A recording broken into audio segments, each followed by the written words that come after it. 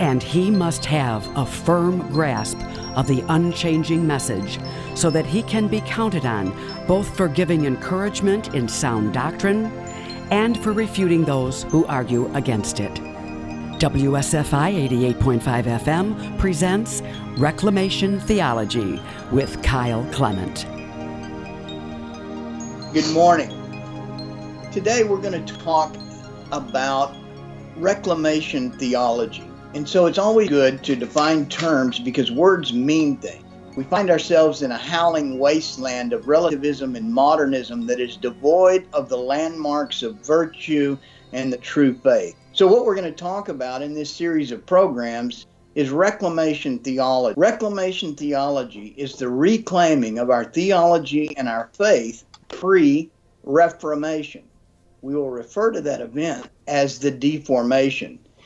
Because in that, prior to that apostasy, prior to that movement that brought about Protestantism and the fracturing of the church, prior to that movement, we proclaimed our faith. We proclaimed our faith without apology, without defense.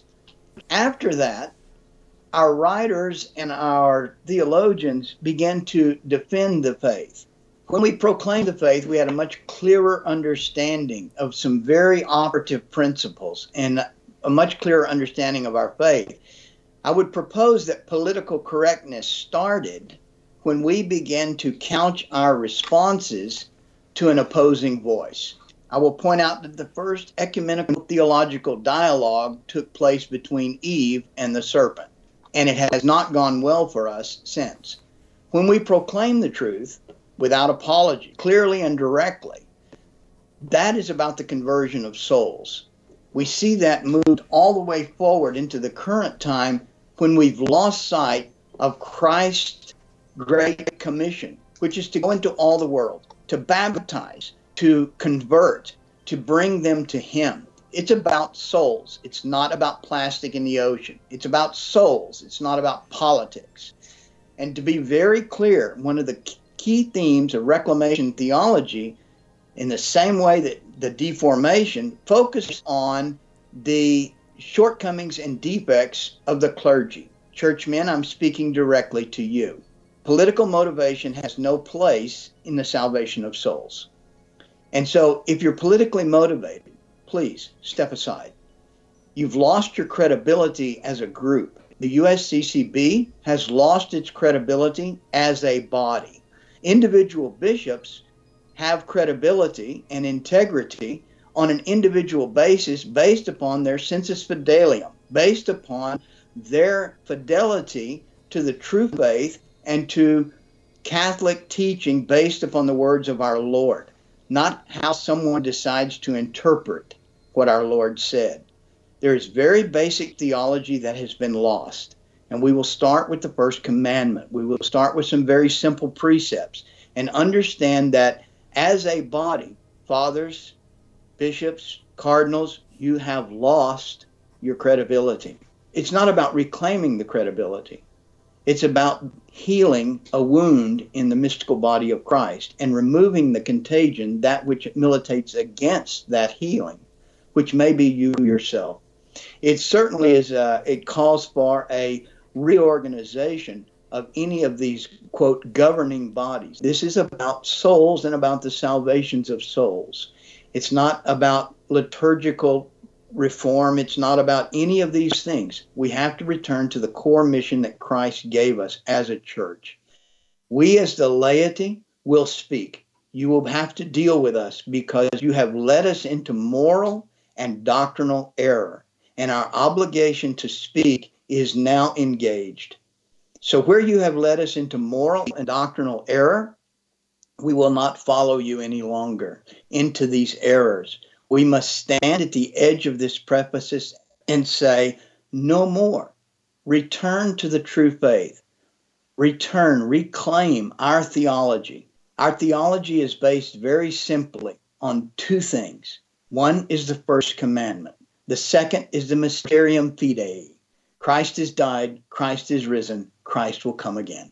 It is a call to prayer. It is a call to penance. It is a call to be the church militant, not the church reticent, not the church reflecting, not the church reclining, the church militant. So with that, let's talk about one of the things that we've given up or we've lost in the 500 years since the deformation, and that is the operative understanding of grace. St. Thomas tells us that grace perfects nature, often misquoted as grace builds upon nature. Grace does not need nature. Grace perfects nature. So there's three words there: grace, perfection, and nature. Our nature as humans is a fallen nature as a result of original sin. This is a Catholic concept that is part of our doctrine, is part of our dogma, is there is concupiscence. There is a predilection or a natural, because of the fall, there is now a fallen nature that inclines us toward evil or away from God. Because we were once seduced, we are seducible. And so grace, actual grace, is God's beckoning to us. Jesus himself talks about this point in the Gospel of John when he says, no one comes to the Father unless the Father beckons. This beckoning is grace. Grace allows us to hear God. It is God speaking to us. It is the movement between creature and creator. Sanctifying grace comes and builds upon top of actual grace. So we see that there's no room for the concept in this that man is inherently good. He is not. He was created good, but because of the fall and concupiscence is inclined toward evil. And so he needs grace in order to be aware of God. Once this awareness starts, then there's a communication. I have with me Dan Schneider, who is a theologian specializing in Marianology. And I want to speak with Dan and open a conversation with Dan because the epitome of grace is the Blessed Mother. He is a Marianologist, a specialist on Mary. And so let's see how Dan educates us and opens and illumines our minds to the real meaning of the term gratia plena, full of grace. This is a most amazing statement made by an angelic being to a human at the moment of the Annunciation, leading straight up to it. And in this dialogue, we get some very definitive answers on what grace is and what it is not. And you also get some insight as to why Martin Luther and the Protestants sought to diminish greatly the role of Our Lady in grace, in sanctifying grace, and in the perfection of nature. Good morning, Dan. Morning, Kyle. Yeah, we're talking about grace. It's good to begin with a quick definition of grace. An easy, practical definition is grace is divine life, or God's life in us. So when we look at Scripture, I'm looking at a parallel Bible here of Luke 1:28, and these are all Protestant versions of the Bible. It says, "Hail that are highly favored. Greetings, favored one. You who are favored by the Lord is with you." This is a far cry away from the original language. St. Jerome got it the closest. What I like about the Vulgate Bible and St. Jerome, Doctor of the Church, is how precise the Latin he was able to use. He was the first uber literalist to take through this angelic salutation of Our Lady, the Ave Gratia Plena. But the Greek is even more specific. The word keritomene, the word charis, where we get the word for grace, where we get the grace, gift, favor. So if you diminish and minimalize that, you're going to end up with this phrase that says favored one, favored daughter, etc. But again, that's a very minimalist interpretation. When you actually take this phrase, and it's in the perfect, this is a little geeky, but it's worth hearing. The perfect passive participle of the word, where we get Ave Gratia Plena, ke keritomene. The Greek structure implies a perfection and ongoing condition. So what the angel greets her with is, "Hail, you who have been favored," it's a past perfect, "have been favored with every grace." And this favoring continues in an ongoing and future condition. So this is almost akin to a title. This is almost akin to "You are rock," but it goes even deeper. The angels reveal to humanity through this one word the essence of our Blessed Mother. She who has been filled with every grace in the past, that is a present and ongoing condition. So Jerome says, Ave gratia plena, hail full of grace. So she is filled with every single grace. So she is the perfection of grace. She is the perfection of all things good. She has a perfection. We talk about the disordering of the human faculties, the human person through the fall. Our Lady now comes as the perfection of humanity. So she is not only the model, will become for us the mold by which souls are going to be reformed. So as we look at the disordering of humanity through the fall, we see through this perfection, hail you who have been filled with every grace. We're going to see in her the perfect ordering and the perfect human. So in the perfect God's perfect creature to come. And so from that develops two different ways of looking at the Blessed Mother. One is the new Eve. In Luke's Gospel, we're going to see her being presented as the Ark of the Covenant. And when Elizabeth greets Our Lady, it could be read, she intoned. It's the same word as liturgical presentation. And so she is the perfection of nature. So we hold her up as the icon of human perfection. And then we go into the disordering. And we see her as the new Eve, as we see what happens to the old Eve. God prepares the new covenant through this one person. The grace is going to flow through her. She who is perfected in grace now is going to flow from heaven to humanity through her. Dan, it's a wonderful insight. So what I'm hearing you say is when the angel speaks to her and says, hail, full of grace, please correct if I've got this wrong, but he's actually saying, hail you through whom all grace will flow, because it has flowed into you. Now it will flow out from you. And so we're seeing in Mary, in this greeting, a repository of all grace. Is that accurate?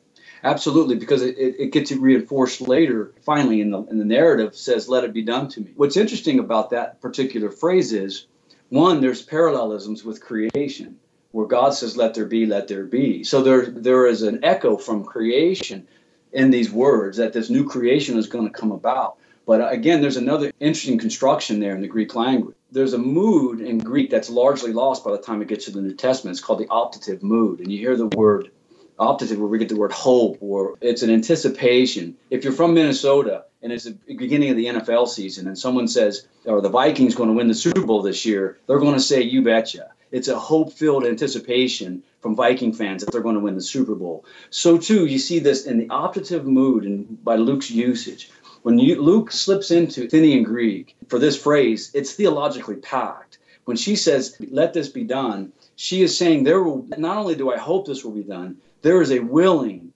collusion with the bringing about the word that the angel gave to her, that she will willingly, hope-filled infusion and willing collusion with the word of the angel and bringing about this new creation, this salvific moment in human history. It's very poignant because it's to what we order our life. What you will find is there's several dividing points. The angels' division, which led to the fall of the angels and the glorification of those who ascended to God's will, is predicated upon their reaction to the incarnation. Their reaction, in fact, to this very moment. God would become man, that he would condescend, that he would take human form, but he would even come through this woman. What you see is over and over again in cases of possession and where the demonic is moving in and among us, one of the things they find compatible is a defect in Marian dogma, or a failure to understand exactly who she is, or even a dislike or disrespect for the Blessed Mother. When they find that soul who has that disposition, they are now simpatico. They have now found something that they agree on. And so their fallen natures conspire. And so this gives us an insight into the demonic and to actually what is going on with regard to she who is Queen of Angels. She who is raised by her merit to the highest place in all of creation. It's interesting to notice and to note the reaction of churchmen, of clergy, and even of laity to the Blessed Mother. One cannot be ambivalent about her. One can either adore, venerate, be in a state of awe with response to her, or one will be turned away. For those who have Marian devotion and have had it for a long time, it's almost inconceivable that someone would be repulsed by or turned back from Mary. Very interesting. One of the reasons that cradle Catholics have this ongoing relationship with Mary from early on is what happens when you baptize an infant. you immediately take this infant in the church from the font to the Marian niche, and you consecrate this child to the Blessed Mother for her protection, for her intercession, making the Blessed Mother present and giving the Blessed Mother access to this soul from the moment of baptism. So the soul is configured to Christ and his mother same day, in a sequence of importance, first to the Christ and his church, ultimately to God the Father, and to put them under the protection of the Blessed Mother. This is very significant. We now have in the ranks of the episcopacy, in the priesthood, we now have ranks of those who came into the church as adults, who came in with Protestant understanding and Protestant formation, and no Marian relationship. I think it was under Pope Benedict. They looked at, I forget the document, but they were looking at the seminary system, and what they found was that the two large lacunae in the curricula of our seminaries in the U.S. and one is in Mariology, the second is Sacred Scripture. So those are two areas of deficiency. And what we lose is a right balance and understanding. Let's go back to something you said earlier about proper cult or proper honor of Mary. The theologians are going to distinguish between dulia and latria. Latria is true worship to God alone. Dulia is honor due to man, right honor due to man due to some human excellence. A Medal of Honor winner walks in, the president salutes him. The governor walks in the room. He has a human excellence. We stand and honor him. The Virgin Mary, by her special privileges, deserves what would be called hyperdulia. It's more than just a human excellence. It's not worship due to God alone. It's not latria, but it's not just a human respect we offer her. She's not just the instrument. She's not just a model for us. She is a model of saying yes to God. She's a model. That's the best we get. Mary's a model, and then maybe she intercedes for us. No, she is point and center, what the scholastic theologians say, the neck of the mystical body. So through her flows avenue of grace. So if you can include God's word through sacred scripture, and you can include our right understanding of her role in the mystical body, the distribution of graces, then you can include among theologians and among seminarians, you can block effectively the two areas of grace in the lives of people.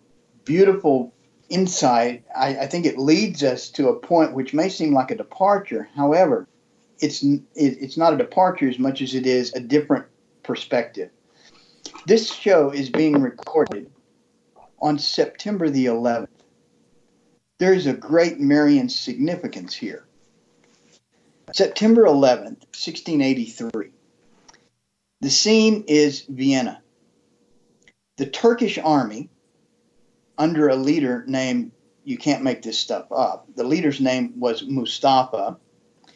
He is, for those of you who are movie or Disney aficionados, you'll recognize that name from The Lion King. So Mustafa and some 300,000 Turkish troops had come and laid siege to Vienna starting in late July. In Vienna, they had tunneled under the walls, they had compromised the integrity of the city, and Europe was about to fall. Now, why was Mustafa there? He was there at the invitation of a former Catholic. He was there at the invitation of a Hungarian Calvinist who was waging war against the church. Why would a Hungarian Calvinist and a Muslim be in league? Because they had a common enemy, which was the Catholic Church. So the two of them these two groups are laying siege. Pope Innocent XI commissions or calls out to John III Sobieski of Poland, a son of Mary, of great Marian devotion. And Pope Innocent speaks among the language of Marian devotees to say, please come to the aid of the Blessed Mother in the defense of the church. This is a plea that John cannot ignore. So John, the Polish king, brings his troops, some 70,000. They arrive on September the 11th to assist the Habsburgs, led by Leopold, in the defense of Vienna. Ultimately, all of Europe, all of Christendom is under threat. And so, with Our Lady's intercession, protection, as the Polish army, 70,000 strong, descends the slopes above Vienna, the Turks are frightened. The Muslims leave. And reminiscent of the siege of Sennacherib against Hezekiah, they flee in the night. They flee in the night of September the 11th, leaving very few to be routed on the 12th of September. Tomorrow we celebrate the holy name of Mary. This is in the divine praises. Blessed be the name of Mary, Virgin and Mother. Who she is and what she is throughout history has been diminished by those who would write revisionist history. We honor her on September the 12th. That feast has largely been ignored. We're coming upon the Nativity of Mary, Our Lady of Sorrows. We are in a very poignant time in our liturgical calendar, especially the pre-55 calendar, when the liturgy fell under the attack of the relativist and modernist led by Freemasonic clergymen. Let's call this what it is. Where there is a departure, where there's a fork in the road, where we are lost and we find ourselves lost, we must return and say, here's where we departed the true faith. Here's where we departed the true practice. There is no coincidence that the Muslims chose 9/11 to destroy the towers in America. This is a spiritual war. This is a religious war that has never ended since Hagar left in hatred. Since Hagar left the house of Abraham in hatred with her son Ishmael. This goes back to that departure. So we must look at and never forget where we are. I think going back to, you're talking about the Battle of Vienna, we see historically something that took place that carries into the spiritual life, if you want to look at it that way. So Sobieski in the Polish army begins at a Polish shrine, and they go largely, greatly, 10-1 outnumbered. And after the battle, he paraphrases Caesar and says, I came, I saw, God conquered. By beginning with right devotion to the Virgin Mary, we end up with right relation with God. So Marian devotion is extremely important. And I would encourage anyone listening to really look at their own spiritual life, because take seriously the writings of the saints, particularly St. Louis de Montfort and Alphonsus Liguori, modern saints like Maximilian Kolbe, saints who dedicated their lives to her, because the spiritual battle that's taking place was prefigured in Genesis, and that battle continues as we see in Revelation. So those who conform rightly to her are going to be well equipped to handle this battle. She's not just the model of Christians, she's the mold. She's the saint maker. She's the one that helps us get in right relation with God. And she cleans us up. She does her things as a mother does, as John Paul says in Redemptoris Mater 21, that she comes to us in a wide variety of our wants and needs. And that wide variety of wants and needs is everything from small little matters on a very human level, but also very great matters. She gets us in right relation with God. Reformation theology is about getting in right relationship with God the Father. And so what's unique about the Virgin Mary as God's perfect creature, as God's perfect created one, she stands in unique relationship to the Blessed Trinity. St. Paul's one mention of Our Lady in Galatians 4:4, in the fullness of time God sent his Son, born of a woman, born of the law, so that those under the law might be ransomed and cry out in the Spirit, Abba, Father. So we see her in unique relationship to the Blessed Trinity. She's daughter to the Father. By her example and by her prayer, she prepares and presents us to God the Father. This is the model of motherhood. Let's look at the modern corruption of motherhood, which is to place the child in elevation over the father and to denigrate or disrespect the father to the child. Do you see the great inversion there? Because Mary prepares us to meet the Father. She purifies in us the image of the Father. Where modern motherhood and feminism denigrates or deforms the image of the Father to the adoration or elevation of the child. And so this is a disordering of spousal union. This is a disordering of relationship with God. Yeah, so she's as daughter to the Father, mother to the Son, and spouse of the Holy Spirit. She has this unique relationship to the Holy Trinity. I was reading something this morning on Athanasius, some excerpts from the Song of Songs, and he had a phrase that really struck me. He talked about a nuptial submission to Christ, speaking to monks in particular. But we all, as Christians, should have this nuptial submission, that she had We see in the wedding feast of Cana, for example, we see her presented as bride. And so she has this perfect nuptial submission to Christ the head. The nuptial submission, I think, is really, really key here, especially with the prevalence of homosexuality and deviation from the moral law and the natural order. What nuptial submission, what spousal sacrifice is placing your sexuality, your desires, every bit of you at the disposal of someone else to do with what they will, based upon your obligation to keep in chastity and in purity that sexuality, that disposition. There is almost a throwaway line in the Stations of the Cross that we do at Lent that just quicks me to the core, and it is St. Alphonsus Liguori, and he intones the words, "Love me, and then do with me what you will." What powerful words, "do with me what you will." This gives absolute gift of self and the total disposition. That is spousal sacrifice that we've lost, because now our vocation of marriage, our priesthood, the priesthood, all of these vocations, all of these configurations to God are now done on our terms, not on his terms. This is a deviation. This is a deviation from natural law, from moral law, from ecclesial law, and we have all participated in it. And to the extent we participated in it, we've lost the ability to tell clean from unclean. Our own agenda has supplanted Christ's agenda. Christ's agenda is the salvation of souls. Our own is self-aggrandizement, politics, adoration of men to the ignoring of the adoration or the acknowledgement of the Creator. We, at the end of the day, we are either ad orientem or we're ad hominem. We're either seeking the Creator or we're seeking the creature. And so it is really that black and white. This gives us the clear view of reclamation theology. Am I moving toward God? Am I moving toward God to the exclusion of all else? Am I leading others to God? We certainly appreciate your listening to this inaugural program of reclamation theology. We appreciate WSFI in Chicago for taking this risk, for stepping out in faith and sponsoring this program on reclamation theology. I would like to also mention the Liber Christo movement, which is a reform and a return of the deliverance and exorcism ministry to Catholic norms, which places at the center of this movement the return to the sacraments.